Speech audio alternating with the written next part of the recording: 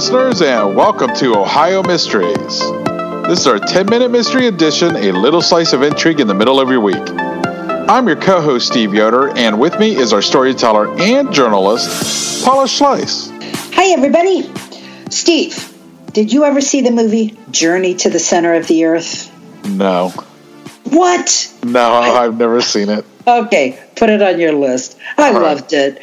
When I was a kid, I so much wanted to be part of that expedition. I would lay awake at night fantasizing about it. How cool would it be to think there's a whole world we don't know about going on inside our planet? New species, maybe even people. You know, Steve, this could explain everything from aliens to Bigfoot. Well, the idea of the center of the earth being a place where people and animals could live is an old idea called the hollow earth theory. And the guy who envisioned it was a man named John Cleves Symmes, Jr. He was an American Army officer and a member of a very prominent family. And after he died in Hamilton, Ohio in 1829, his son placed a huge monument over his remains, a tall limestone obelisk topped with a hollow orb and a detailed explanation of his father's theory. About a decade after his death, the city decided that they would rather use the ground where Symmes and others were buried as a park.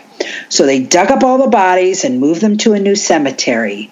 Everyone but John Cleves Symmes, Jr. They left him right where he had been planted, the one and only grave in a place that today is known as Ludlow Park in downtown Hamilton, Ohio. It's truly one of the most curious and oddest roadside attractions in America. So, who was John Cleves Symmes, Jr.? Why did he think the earth was hollow? And if you stick with us to the end of the story, you're even going to learn why many people think Symmes is indirectly responsible for the legend that Santa Claus lives at the North Pole. So let's get to it. John Cleves Symmes, Jr. You might come to conclude he's wacky, but this guy is no dummy. He was born in New Jersey to a very prominent family, and here's all you need to know to understand why he might have felt some pressure to leave his mark on the world. You see, he was named for his uncle, John Cleves Symmes. And here's his uncle's resume. He was a delegate to the Continental Congress, a colonel in the Revolutionary War, Chief Justice for the state of New Jersey, father-in-law of U.S. President William Henry Harrison, and he helped create, develop, and settle the Northwest Territory, settling in Ohio. Now, that venerable John Cleves Symmes had no sons.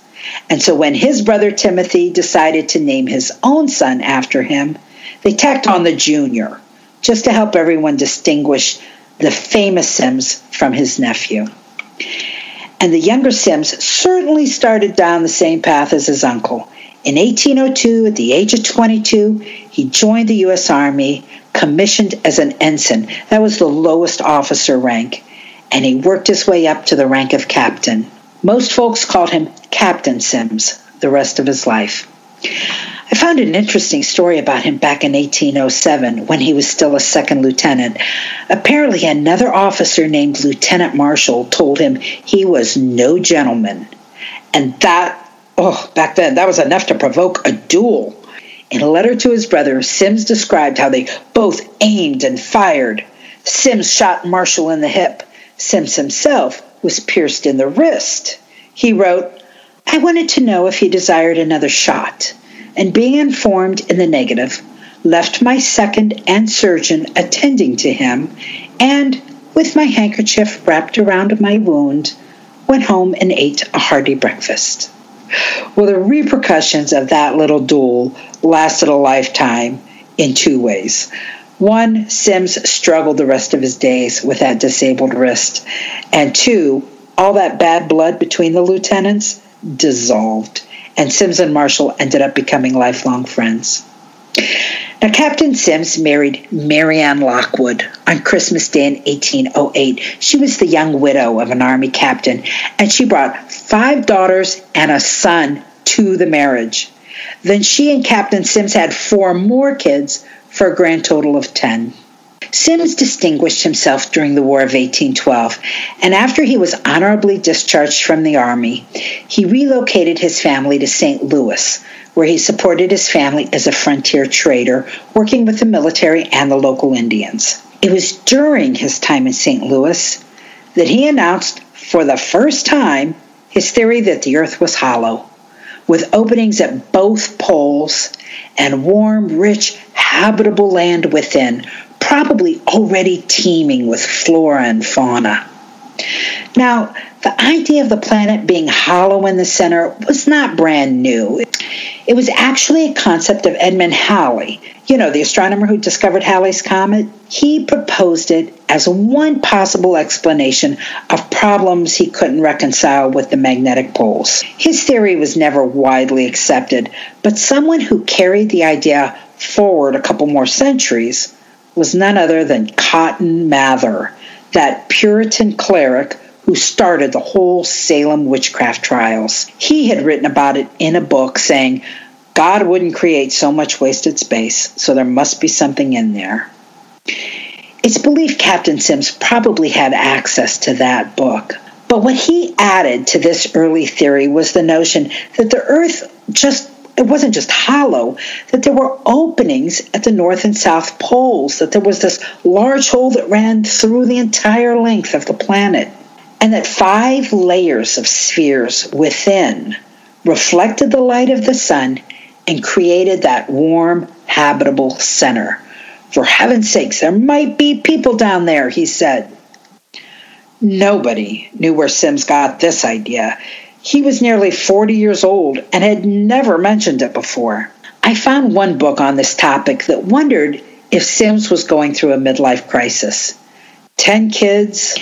Maybe this was an outgrowth of those goals that had just never happened for him.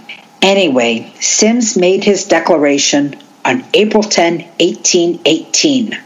The circular he had printed called it Symmes' Theory of Concentric Spheres, and he wrote, I pledge my life in support of this truth, and am ready to explore the hollow if the world will support and aid me in the undertaking.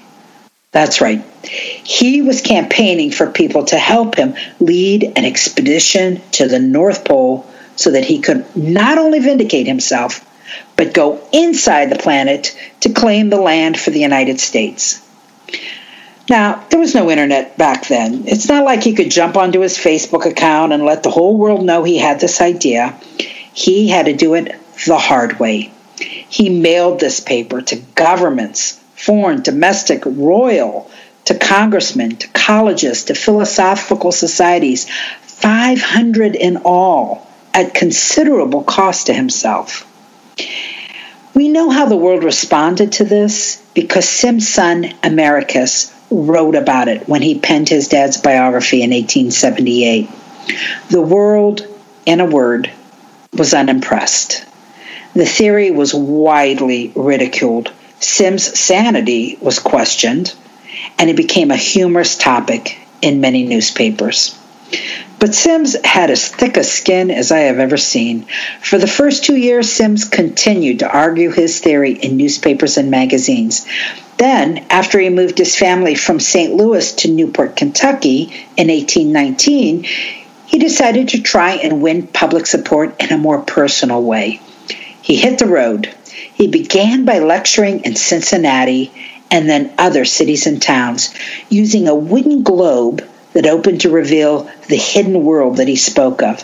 That globe, by the way, is still with us. It's in a collection at the Academy of Natural Sciences of Drexel University in Philadelphia. It was about this time that Symmes decided to simplify his theory. He let go of the notion of there being 5 complicated concentric spheres.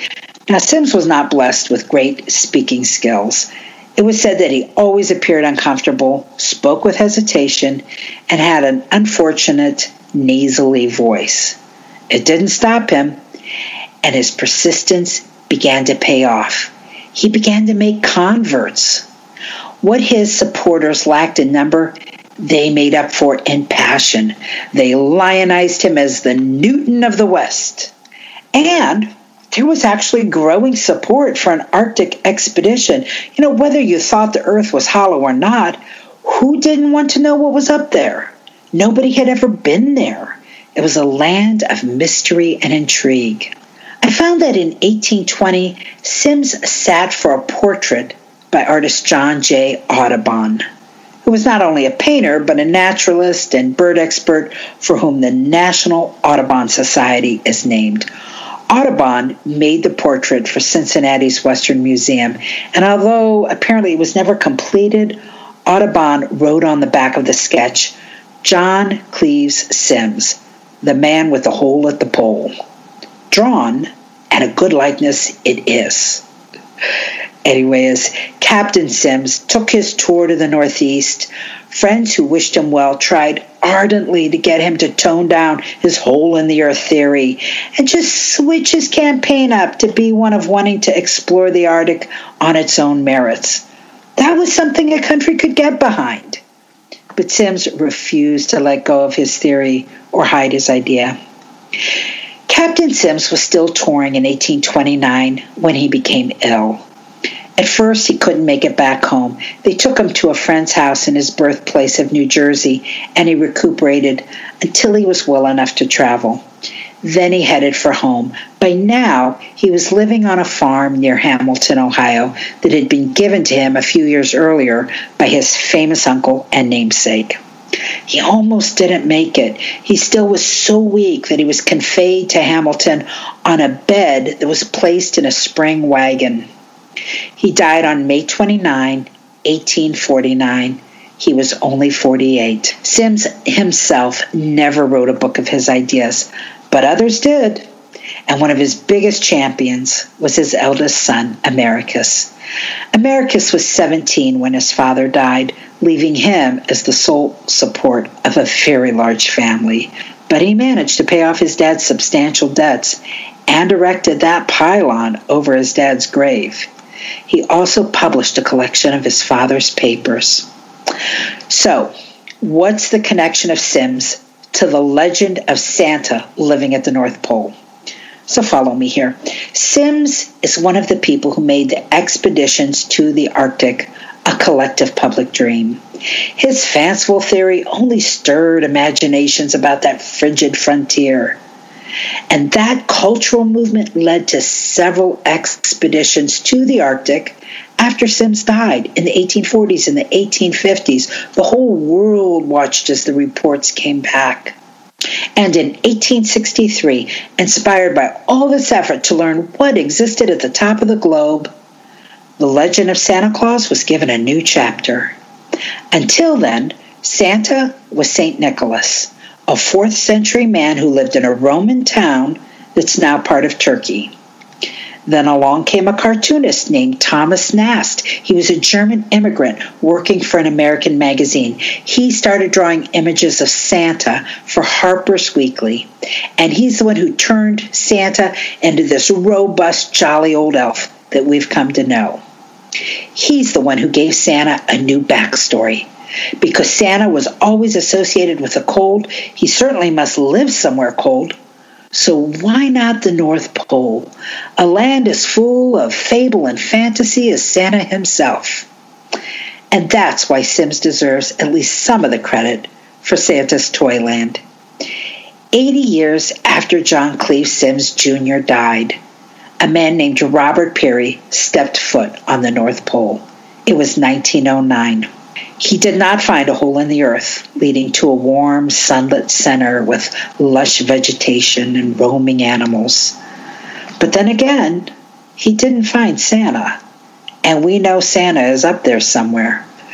So maybe Symmes' hole to the center of the earth is just as well hidden. Anyway, if you're ever near Hamilton, swing on by Ludlow Park and see the monument to the hollow earth theory.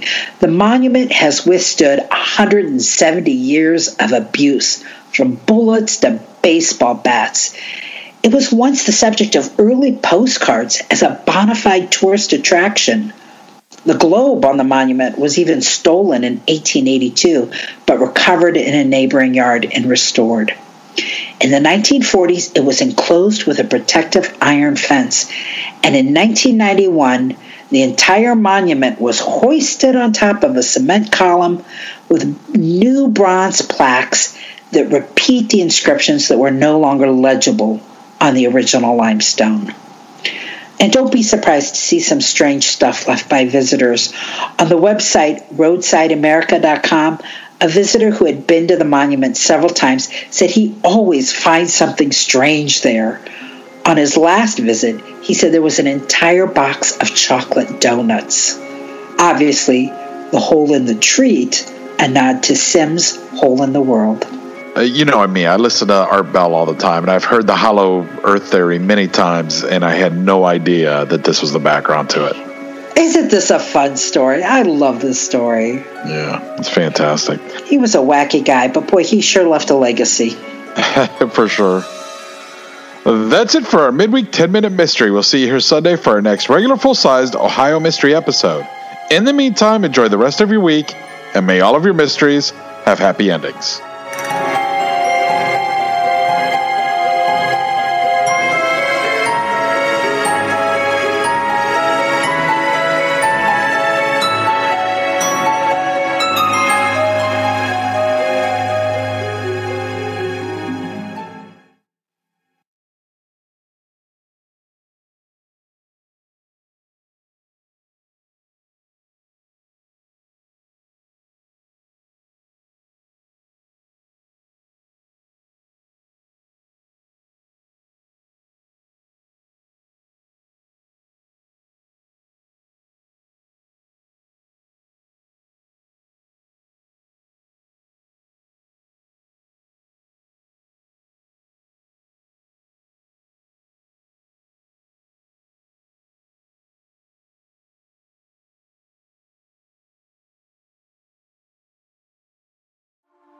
A news story gets shared by a friend on social media, or you catch a tweet that really makes your blood boil.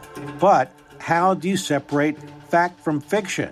That's the premise behind Disinformation, a 10-part series from Evergreen Podcasts and Emergent Risk International coming this fall. Tune into Disinformation wherever you get your podcasts, and remember, don't believe everything you read.